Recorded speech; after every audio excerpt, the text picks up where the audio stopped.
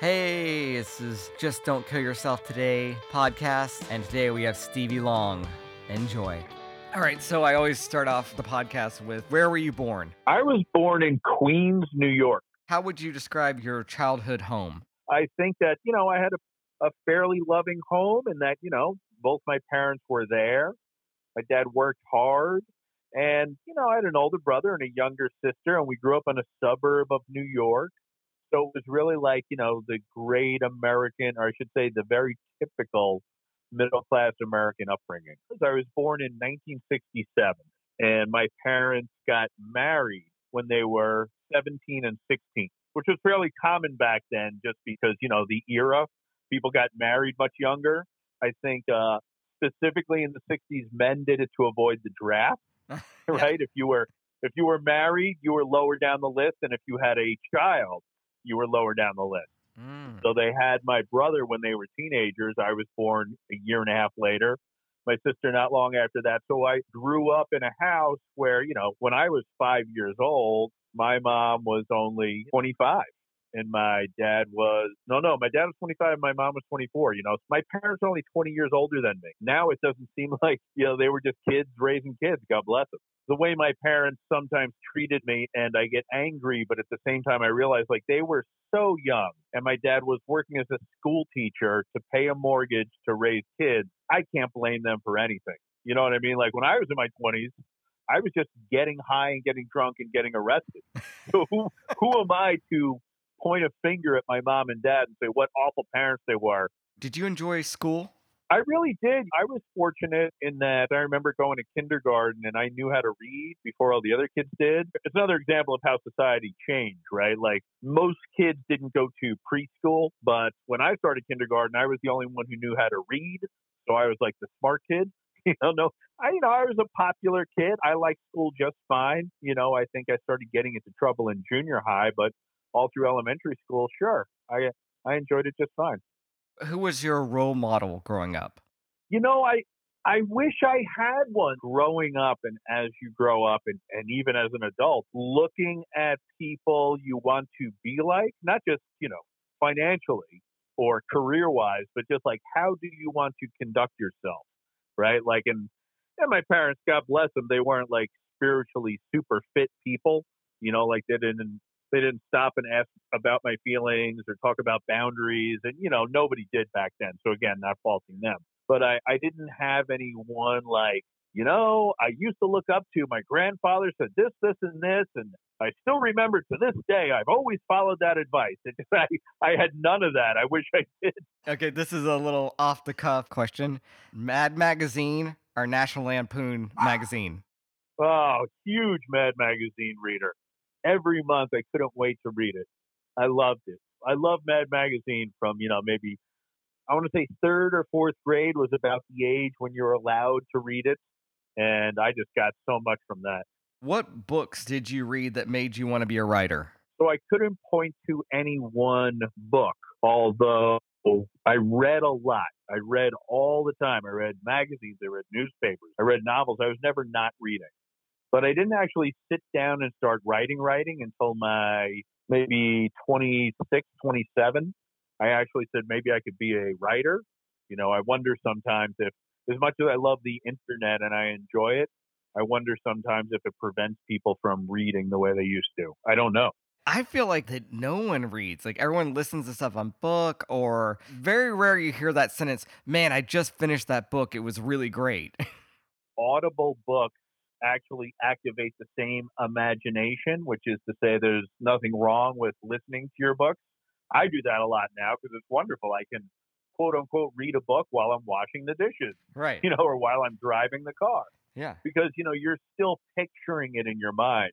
But the other interesting thing I read about reading is that they've discovered people who read fiction are inclined to be more empathetic with others than people who don't, right? They're either instinctively more curious about how other people feel about things, or they just get into that mindset of realizing that, hey, you're not the only person in the world.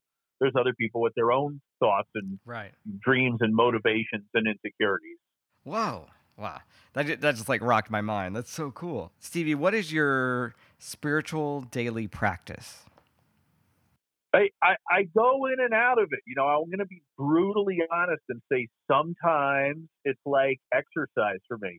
Sometimes I put a lot into it, right? Like there were times in my life where I was really hurting and I had to wake up in the morning and I had to pray. I didn't believe in a God who was up there with a white beard hooking me up with, a job or a parking spot. But like sometimes I was just in so much pain and terror and confusion. I would say, just please, God, just tell me what to do here. And then a lot of times I found for a spiritual like cleansing of the mind was I would just write what we called morning pages, right? I got this from a self-help book called The Artist's Way, where you would just write free form, just like vomit out all that noise in your head. Like if I wrote right now, I'd be like, well, I've been worrying a little bit about I'm behind on my taxes, but at least my daughter's healthy, and just like vomiting out like your most basic like mental junk, right? Like just clearing out the mental junk in the morning. And then after that, I find overall by helping other people, that voice that says, "Ugh, I'm no good. Oh, I'm a fucking piece of shit. I'm such an idiot. Oh God, I got to lose weight. Oh, why didn't I buy that condo in 1998? Like all that I hate myself noise. If I help someone else, that voice shuts up. In your life, were there any books or people that came into your life? Friends are really important, I think, just to get outside yourself, and nothing takes the place of people in a similar position. What really gets us down so often is feeling like we're all alone, or we feel like the thing we're going through is so unique. That changes over the years, right? Like, I'm a middle-aged dad now. I'm not freaking out about a girl not returning my phone call. But in my 20s, that would be like, can you believe it? I said this and she said that. And someone else who found that equally as frustrating needed to hear it and give me the feedback on it and talk about what they were going through.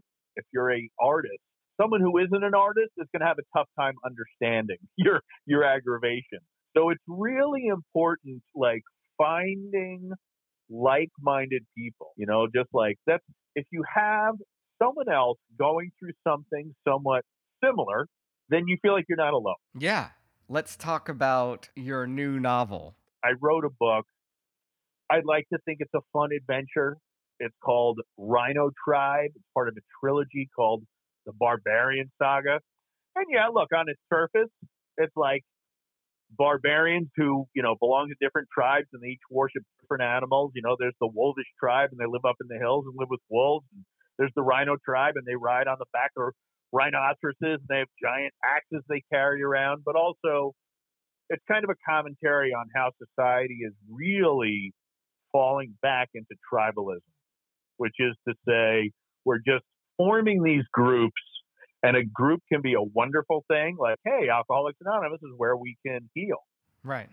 And then there's other groups where, and it's usually politicized, or it's got like the wrong type of religion, where it's not about healing or being kind. It's about blaming the outsider, right? Like when I say tribalism, I don't even know what the Webster's or Oxford definition is. I think of forming into a group because you're suspicious of outsiders. It just bums me out that we've gone backwards in so many ways. So I wanted to kind of comment on that. But look, I hope people enjoy it as just like a fun adventure like Lord of the Rings or Game of Thrones or The Witcher. If you like fantasy, if you like guys who are fighting with axes, you'll probably dig it.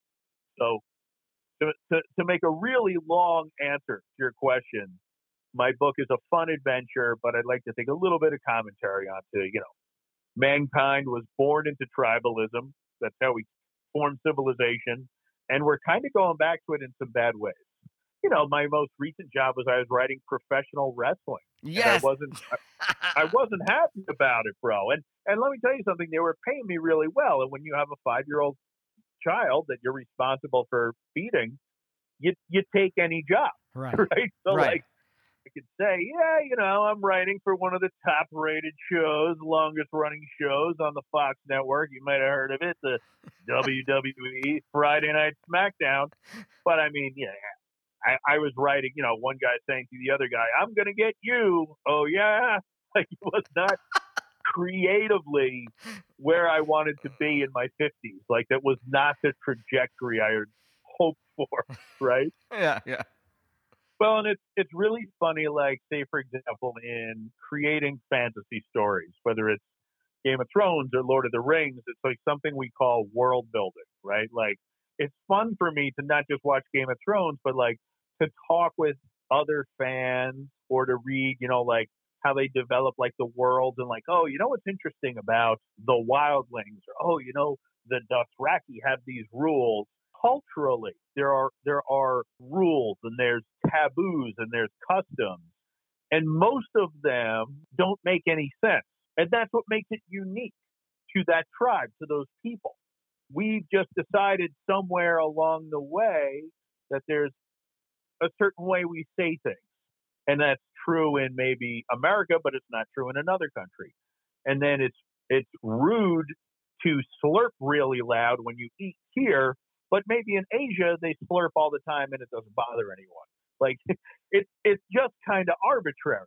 I was out in Palm Springs and I was waiting in line in CVS, and these two guys were buying like all these CDs, and they're both talking like, "Dude, CDs are coming back. Like, we need to stock up." And I'm thinking, are CDs really coming back? But then there was that moment, like maybe they're right. Maybe they know something. Maybe their meth lab teacher or whatever. And they had like tons of them. It was hilarious. I was like, it was one of those moments I'm like, I must be in the desert. This is a desert moment right here. Well, they were either strung out on meth, or you know what? God bless them. They were just having a lot of fun, and that's what they got excited about that day. And I hope they have a fucking massive CD collection. It was hilarious. I hope they got some Dido CD from the year 2000, and they're just blasting that right now. When's the last time did you cry? I mean, it wasn't like weeping like a sadness, right? Like, oh, I'm so overcome with sadness. I'm blessed, and then I have a healthy, happy 5-year-old daughter. So she will do things that move me to the point of crying. And I want to say was it about 2 years ago, whenever the latest Toy Story came out? So she was about 3. And we went to go see Toy Story, and she sat on my lap, and we watched the movie. And then after the movie, we went to the Disney store, and I bought her a doll. Like there's Jessie the cowgirl. So I bought her the doll, and I'm pushing her in her stroller. And she just out of nowhere, 3-year-olds, they say a lot of funny stuff, but it was just so out of nowhere. She just says, "Daddy, I had a lot of fun with you today." And bro, I couldn't help but cry. I mean, I don't need her to tell me, but the fact that she took that in, like she recognized that it was a fun day. I mean, kids are always having a fun time. Half the time has nothing to do with me. My dog makes her laugh more than I make her laugh, right?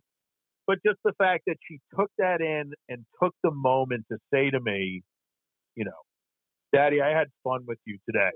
Bro, I was crying the whole way home. How can I not? Because like it was just beautiful. I mean, there were times when I was younger, and I don't know, because I know you like to talk about this on this podcast, mental health. I think there were times where my depression was far worse, and I would find myself crying as far as I knew for no reason at all. And I don't know, I'm not an expert on the illness. I'm only familiar with how it's affected me. I've been blessed in that I don't really get down those heavy, heavy days. I don't experience the way I used to. When I was younger, it was far worse. My 20s were brutal. I don't wish it on anyone, but if anyone is listening to this and they feel like, it's never going to get better, it does. It does.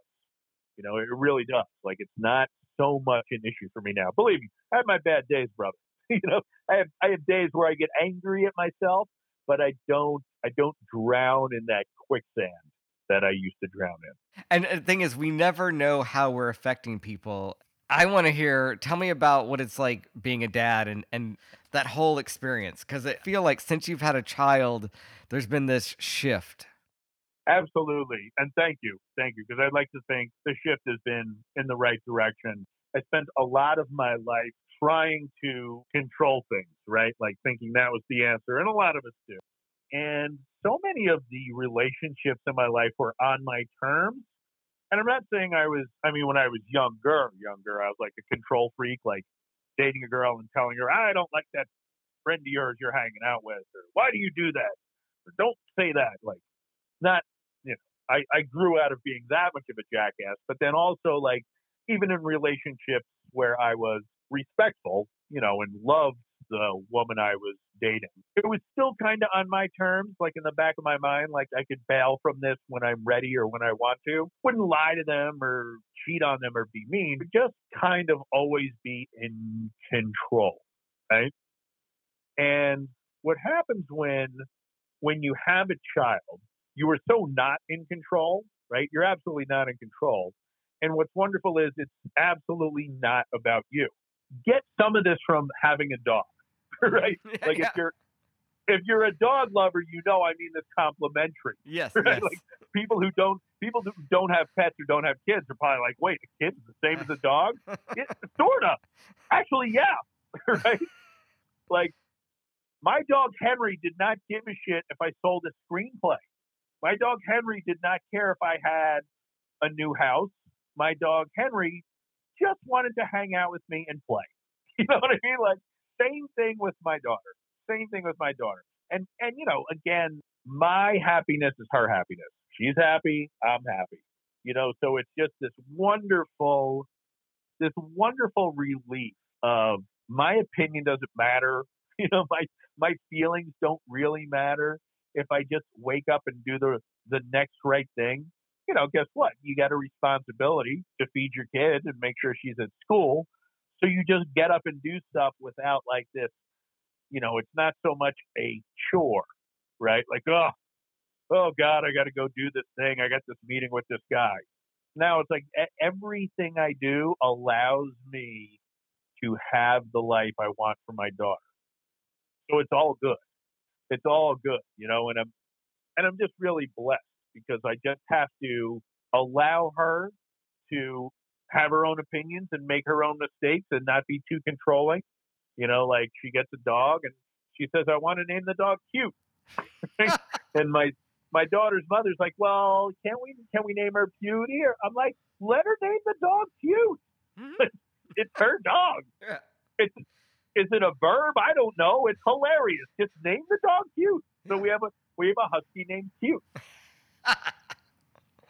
That's great. That's awesome. Yeah. Having a child, was it everything that you thought it was gonna be, or did you always want to be a parent? No, absolutely not. It was something that never made sense to me. Like I've heard other people say, like in their 20s, oh, I can't wait to be a dad, or they say, well, when I'm a dad or when I'm a parent, and I would just always kind of nod along politely and say, oh, yeah, it's not something that interests me, but I'm glad to hear you're into it. Like when people mention baseball, I don't watch baseball, but people be like, "Oh man, did you see the Yankees?" And I can't believe it. And I'm just like, "No, it sounds like a good game." Like I said, I had no interest in baseball. I had no interest in being a parent. And it was almost like, I don't know if midlife crisis is the right word, but I was in my 40s and I had achieved some things. You know, I felt like, if only I had made more money, or if I was more famous or something, fill in the blank. I felt like I would have been satisfied. But I also knew that wasn't true because I've had friends who've achieved materially things I want, and I see it doesn't change them, right? Like I was really ahead of the game. But nothing ever really satisfied the same way as when I had a kid, right? Like I felt like my experience and everyone's experience is different. They always say, "Oh man, when you have a kid, it's the greatest thing in the world." That was true. Like being a professional writer, yeah, pretty cool. You know, living in California, absolutely great. But you know what? For me, my experience was like just being relieved of my own self absorption and having someone to love unconditionally has just made my life wonderful. Sometimes I scratch my head and I'm like, when I beat myself up, I say I should have had a kid sooner. I would have been happy sooner. You know what? The universe works in its own time. It worked out okay for me. You look like a younger guy, so I mean, you got that working for you. Thanks, brother. Thank you. So I you. don't tell anyone I color my beard. If I don't color my beard, it's white. It's white as Santa Claus. Well, I got that now too. Yeah, All yeah. right. I forgot we were on. I thought me and you were on the phone talking. I just realized hundreds of people just heard me say that. I'm like, yeah, don't tell anyone I color my beard. Not that it was a big mystery. In case anyone out there is wondering if my jet black beard is unnatural. Is that hard to do? I've never done that. I've always just got like the crappy $9 drugstore, beard and mustache color.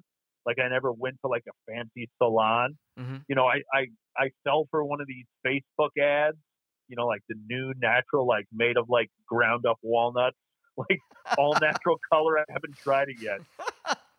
Oh man. It's amazing though how you get treated differently. Like, bro, if I don't color my beard, like, and I have my white beard, like when I walk up to a counter, it's always sir.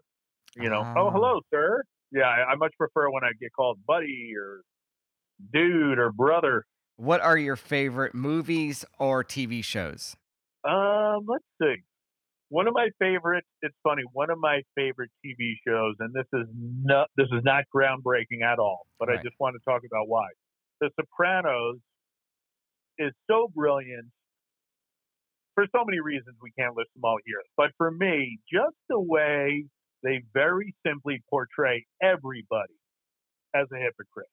You love them, you identify with them, but just the way, like, Tony Soprano in one part of the episode, he's like, man, why can't people be like Gary Cooper, like the strong, silent type? There's so much complaining going on in this world. And you're like, yeah, yeah. And then like 4 scenes later, he's just whining like a bitch, right?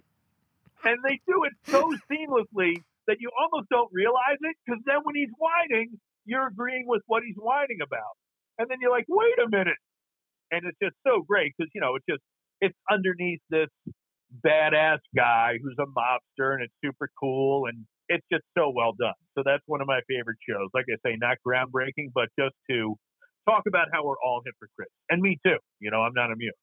And like you said, the key to those movies were it was like reading a great novel. Like, what is gonna happen next? Well, and also like I really enjoyed, because I like that style of writing, like that pulp where like kind of everyone's doomed. Like nobody's a real good guy. Like everyone's morally ambiguous. I mean, actually, most of the characters in that movie were criminals. They were lowlifes, and like that was intriguing to watch. Like I've always enjoyed that. Like those type of characters. What's funny? I'm really digging these days, bro. Is I love the Pixar movies. Right? Yes. Like I'm a middle-aged dad now. And as much as I love that gritty, pulpy Tarantino stuff, it's really amazing how I can sit and watch Moana over and over again. I've watched Moana with my daughter about 20 times. Now, normally, under any circumstance, could you name a movie other than maybe The Godfather that you could watch 20 times? You know what I mean? You'd be like, I'm bored of this De Niro guy. Enough of this already. You know what I mean? But for some reason, like the spirit in those movies, the spirit in those Pixar movies of just hope and faith and goodness, you know what? I'm all in. I'm all for it. I like to see that these days. Like I see a lot of my filmmaker friends shaking their fists and like, Disney or boo, Marvel. I'm sick of superheroes. You know what? I like hope. I like a happy ending these days. Sure, I love Pulp Fiction for what it is. Sure, I love like those gritty Dog Day Afternoon movies from the 70s. But you know what? There's nothing wrong with saying I want to really just feel good. I want some faith in humanity restored. There's nothing wrong with that. It's like it's fine to dwell a little in like a David Fincher film and how bleak it is. But why not dwell in like Captain Marvel? Yeah. She's awesome, Oh yeah, let's talk a little bit about Strictly Sexual. So how did that happen? And so what I read, it was number one on Hulu. But this is a long. You were before Netflix and all those. I mean, you got in the race before anyone, right? Hulu was like this new thing, and it was mostly. I mean, now streamers are just like they dominate TV. This is how we view. I mean, heck, people don't even go to the movie theaters anymore. They can't with COVID, so Right. it's all Netflix and Amazon Prime and AMC Plus. But in the year 2008, you know, it was just a way for the studios trying to combat piracy on the internet because there were hackers or college kids or I don't know who were watching pirated movies, so they had to try and like keep up with it by coming up with their own like, okay, look, if you're going to watch movies on the internet, at least just watch it here and we'll put some commercials on there and hopefully we won't lose too much money. And at the time, I felt like such a failure that I had made this movie. I spent years trying to find the financing, and I finally got it made. And we did some test screenings, and we sent it to all the festivals. And we just thought, like, man, I've made a really wonderful film about love and sex. Hmm. Seems silly now, but when you're younger, that's the most important thing you Yeah. can make a movie about.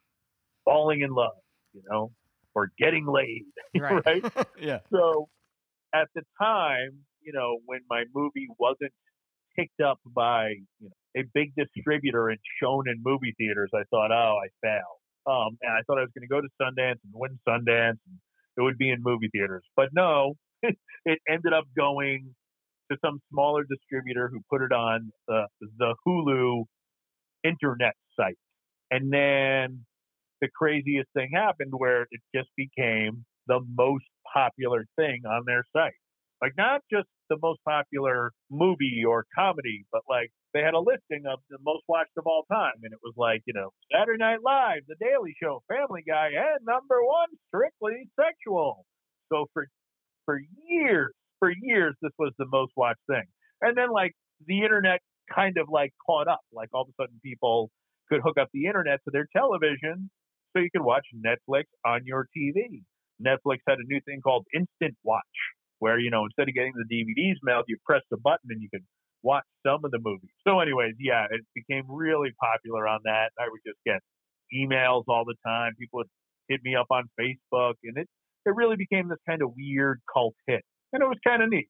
I was internet famous for a couple of years there. What do you think of Hollywood today? If you were starting out today, do you feel like what do you see? There's like TikTok famous, Instagram famous. I mean, it's crazy. Well, I mean, look, there's in every era there's change that scares people, right? Like when all of a sudden silent movies they can talk.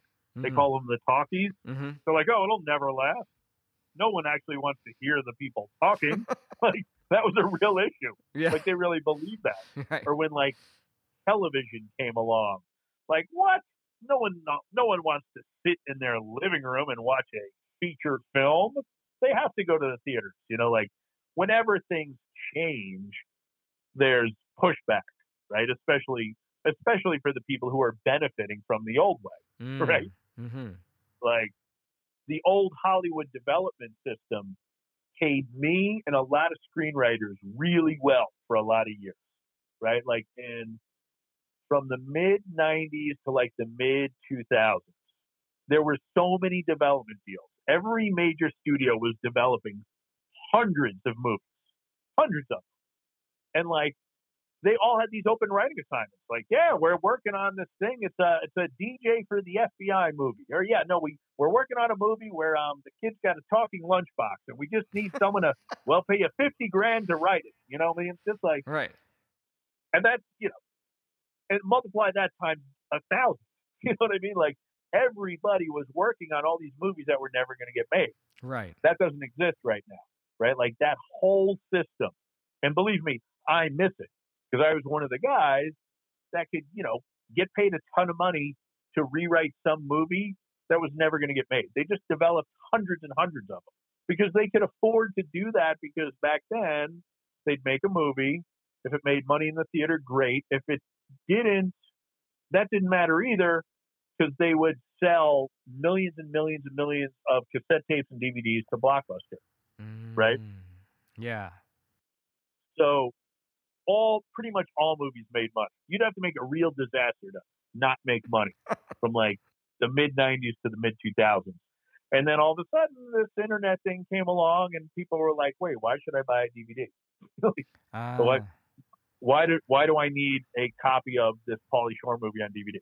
Like, right. and people just stopped buying them. They just stopped, and they stopped going to Blockbuster, and Blockbuster went out of business, and Blockbuster stopped buying a million copies of every movie that came out. Right. So it changes, but now meanwhile, the other side of that is you have all these channels, and you have all these ways. Like when I started in Hollywood in the mid '90s, you couldn't just make a movie and have people watch it. Mm. Like you had to shoot it on film, right, which is not cheap, Mm-mm. right? Like you needed a lot of money to develop the film and process it and edit it.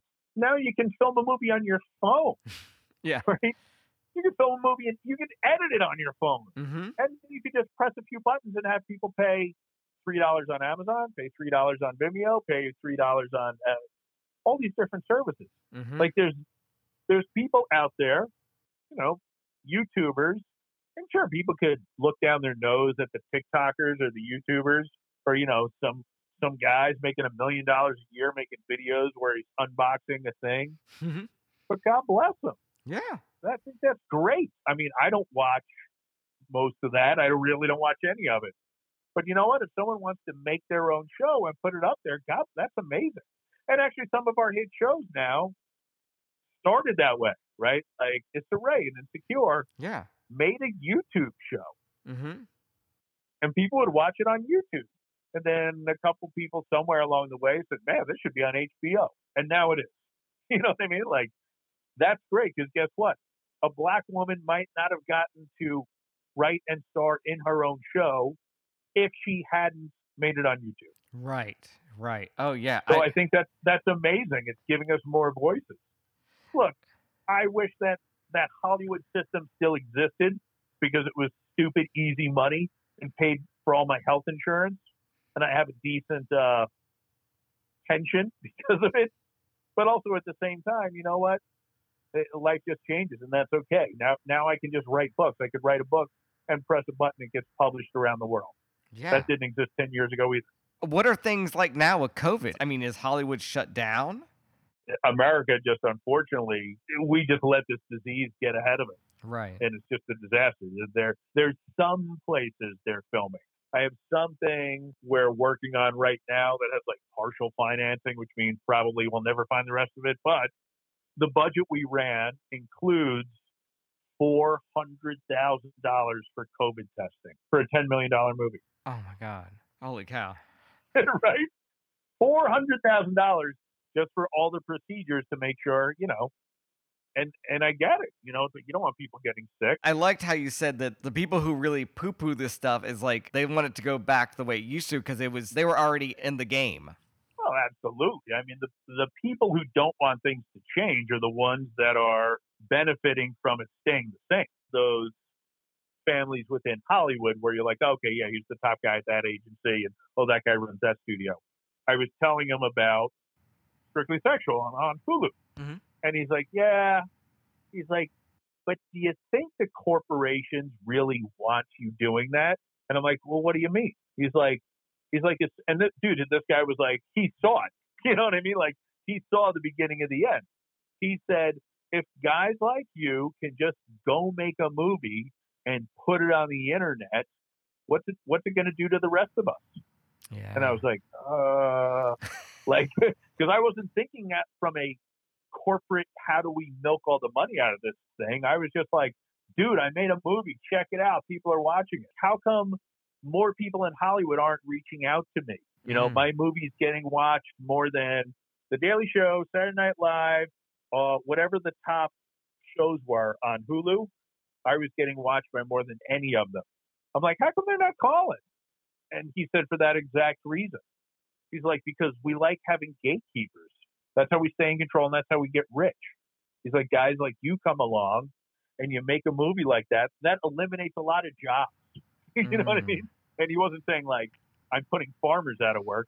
right. And guess what, bro? He was right. 10 years later, I'm putting rich executives out of work. You ever think about like if I would have gotten everything, would I still be happy? And I think a lot of people they get to that dream and they get there and it crushes them because they're still broken. Right. Like maybe a month into my first professional writing gig. I don't know, 28 or 29 years old, driving to the Warner Brothers lot where all of a sudden I had an office and a parking spot. 3 months before that, I was working at a campground putting kids on horses for $50 a day. You know, all of a sudden I was a professional writer at the biggest studio in the world. And some guy cut me off in traffic. And I jump out and I've got a tire iron in my hand. And I'm like, grr, I'm going to kick your ass. And grr, how dare you? And just like this feeling of it's never going to end. I'm always going to feel like an asshole. I'm always going to hate myself. It doesn't matter.